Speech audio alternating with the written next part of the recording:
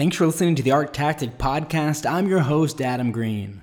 This week's episode, we wanted to explore an area of the art world that's becoming increasingly important and also scrutinized to a certain extent, and that's philanthropy. There are several aspects of philanthropy that play a major role within the art world, and I think there are also several misperceptions. So in this week's episode of the podcast, we're joined by Leslie Ramos, author of the brand new book, Philanthropy in the Arts, A Game of Give and Take, which you can get now on Amazon or anywhere else where you buy books. Hope you enjoyed the episode. Thanks so much for listening.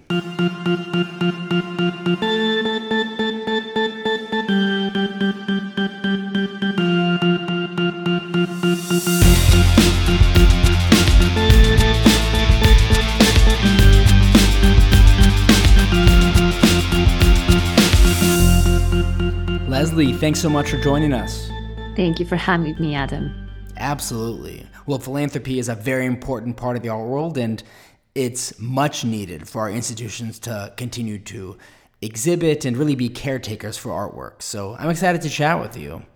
And one of the first things I wanted to discuss with you is something that you detail in your book, which is that museums are in a financial crisis. I think this fact is actually surprising to a lot of people. When you think about museums and their incredible buildings and the collections they have, it's easy to assume that they're financially healthy, but that really isn't the case. So what is the extent of this crisis, and how did we arrive here? It's a complicated but also very simple way to put it. It's not just museums. I would say the nonprofit sector in the arts has been seeing a decline in funding. It's the nonprofits, but it's also the support for artists, for artist awards, for arts education. And when we think about museums specifically, you're absolutely right. There is this perception that, especially when it comes to the big museums, that these beautiful structures that are, packed with gorgeous art are not necessarily need for funding. One of the main issues with it is that arts institutions are not necessarily that vocal about that need for support. And unlike other kinds of charities, for example, charities in education, charities in poverty alleviation, charities in health, they're not necessarily openly fundraising through normal fundraising channels that other charitable enterprises would use. The need for support is always generally disclosed with existing donors and people who are already visiting these institutions and who know or are more or less aware of, the intricacies of supporting the arts. So I think, this financial crisis is also a crisis of relevance, is, why are we not getting more people through museums? Why are people not visiting museums? Why are people not interested in supporting museums? It's often because they don't know, they might not be aware of their existence. Perhaps also because museums are not necessarily being that loud about showing this message. And so the COVID pandemic, during that time, museums were obviously closed to the public for an extended period. How did that exacerbate this funding issue that you've described that museums were already experiencing? Well, museums have always needed to fundraise or to rely on philanthropy or to rely on different sources of funding. What we noticed during the pandemic, and the book tries to be as global as it can be in the sense that it does try to highlight examples of philanthropy all around the world. It is important to mention that most philanthropic efforts in the arts are concentrated in the US, the UK, Europe, and then rest of the world. But generally speaking, institutions are funded in three primary ways: state support, commercial support, earned revenue, and philanthropy. In the US, you also have endowments, which is slightly different, but that's mostly only for big institutions.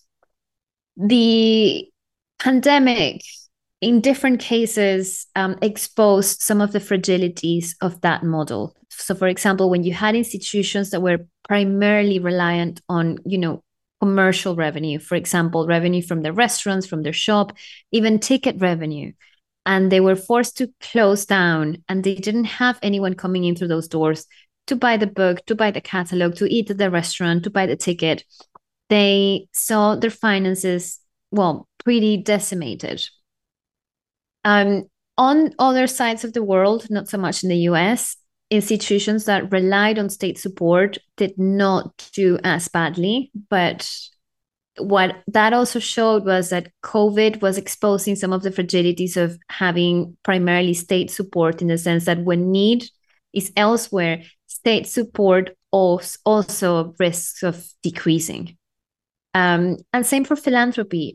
Philanthropy is a good way to diversify your funding revenues.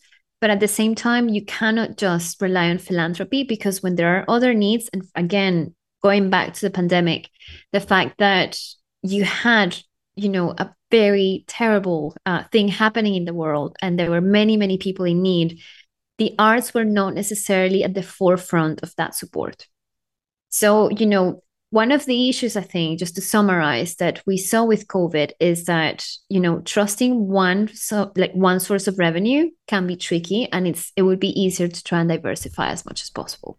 A very noteworthy trend related to philanthropy that you do address in your new book is that we've seen a trend of large gifts to arts institutions, often from individuals, becoming highly scrutinized, to the point where some gifts have either been rejected and some have even been returned. What is the recent history of this trend? When did we start seeing so much scrutiny for gifts?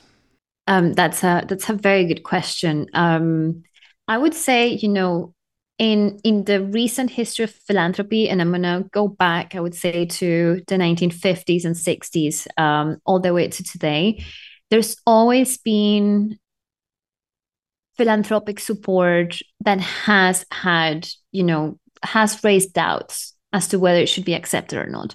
And I'll give you, a slightly earlier example, and then I'll talk about the more recent ones. But, there was a time where institutions were very happy to receive funding from cigarette companies and tobacco companies. And that went on, I would say, pretty much until the late 80s, early 90s, well after we knew that cigarettes were not great for our health. Now, I would say nowadays, it would be very rare to see a museum or a nonprofit institution in the arts accepting gifts for this kind of funding. So I think, to answer your question, I would say it's individuals for sure, but, unethical sources of funding or questionable sources of funding can also come from companies, and it is something that is also being scrutinized nowadays. In the more recent past, I would say more awareness around this topic and about gift acceptance started with the opioid crisis, first in the US and then in the rest of the world, and with Sackler money. So the Sackler family was a very philanthropic family that was heavily involved with the opioid crisis in the US. They were major donors to the arts, and this support, which, was considered pure art washing, was heavily contested by museums, by artists, by museum visitors, to the point that museums had to stop taking funding from Sacklers on both sides of the Atlantic, and also start becoming more aware about where funding came from. This came from museums, but again, this also came from artists. If we look at the trend, I would also say that it's worth mentioning that until not that long ago, artists and the general public would not necessarily be that involved in that decision-making process of, should we accept a gift or should we not? Whereas now, what I have noticed is that, especially when it comes to contemporary art and living artists, there is an expectation of knowing where the funding for, say, an exhibition about an artist is coming from. Artists are becoming more curious and more aware, and they don't necessarily want their names associated to bad apples. Yeah, I think we've definitely seen artists become a lot more active and vocal and conscious on this front. Do you think this trend will continue in the foreseeable future?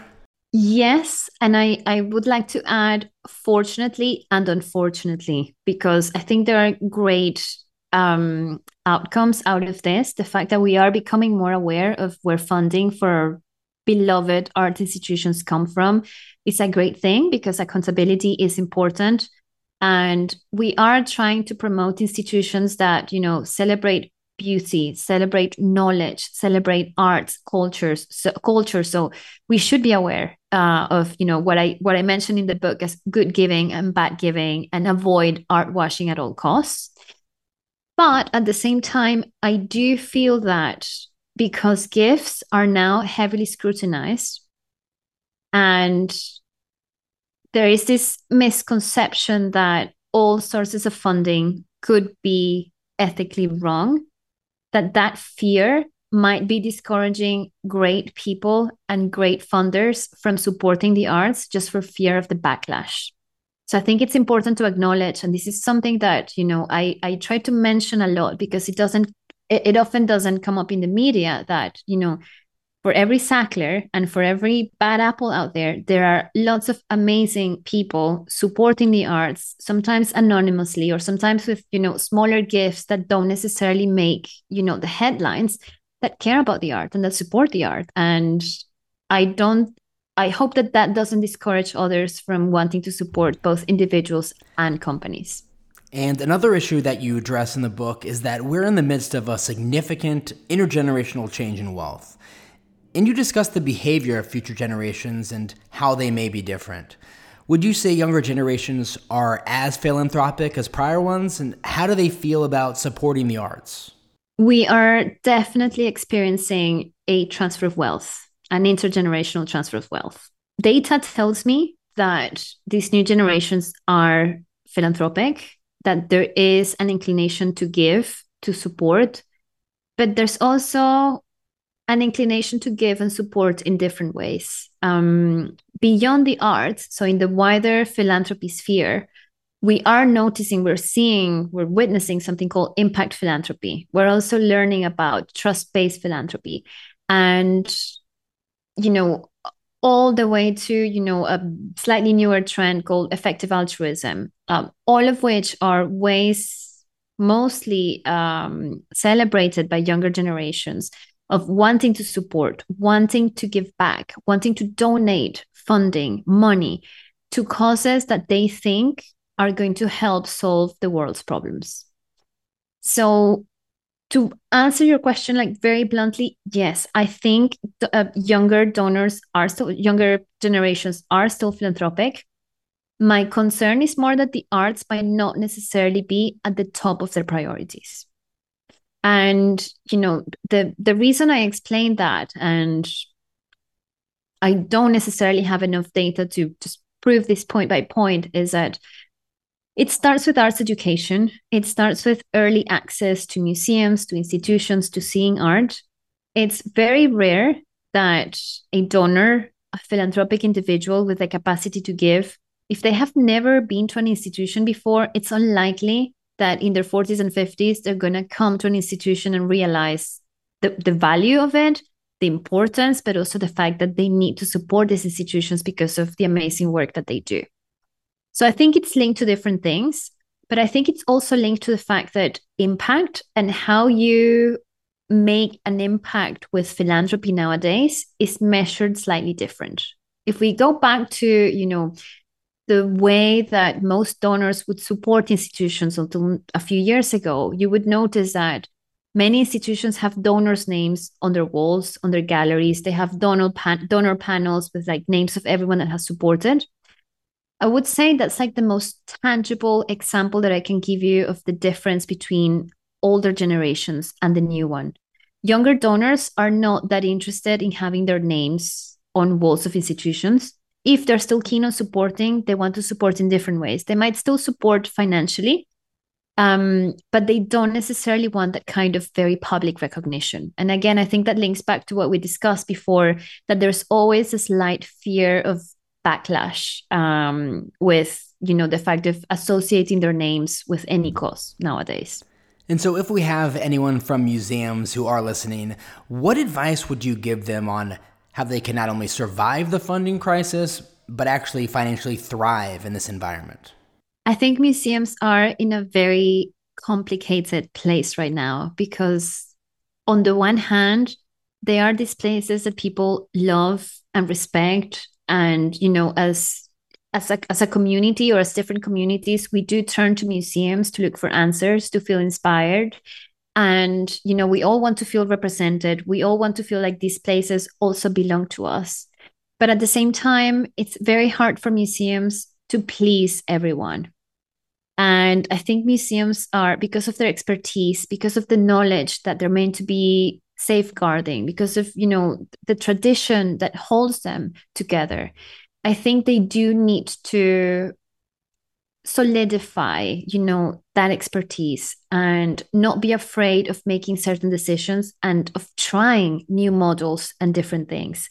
If, the gala doesn't work anymore, if the gala is just too complicated, perhaps try a smaller gala and use some of those resources, some of that funding to try and come up with a slightly different model that could attract new donors, but also try a slightly different commercial arrangement to see what else is out there that could be helping you, one, bring revenue, but also get your numbers back. Because one of the things that we have noticed as well is that, sure, numbers are coming back to the pre-pandemic level, but very slowly and not at the same rate in all institutions. So I think it's also very important, yes, to think of revenue diversification and solid finances, but also let's get people to museums.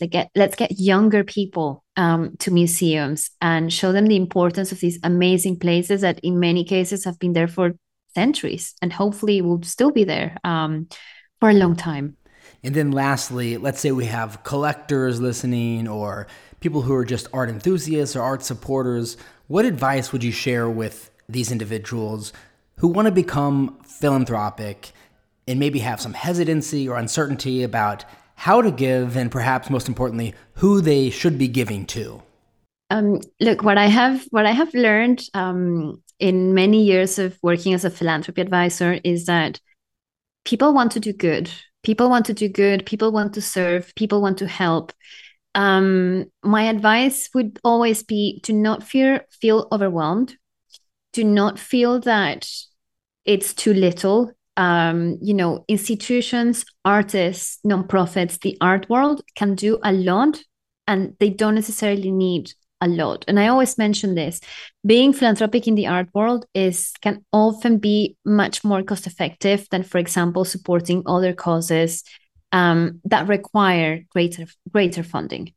So don't be afraid, you can start with, small donations. You can start by becoming a member of your local institution.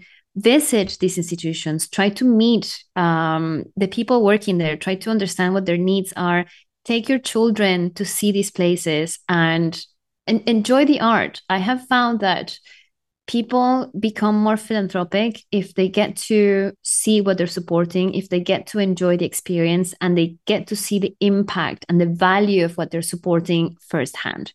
So go out there, check your local institutions. If you can support both, support your small local institution and also support the big museums that definitely also need help.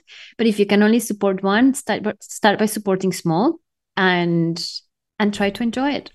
That's great advice. Leslie, thanks so much again for coming onto the podcast and discussing many different important facets about philanthropy in the arts. And for our listeners who haven't already, make sure to get Leslie's new book, Philanthropy in the Arts, A Game of Give and Take. You can find it now on Amazon or anywhere else. Thanks again, Leslie. Thank you for having me.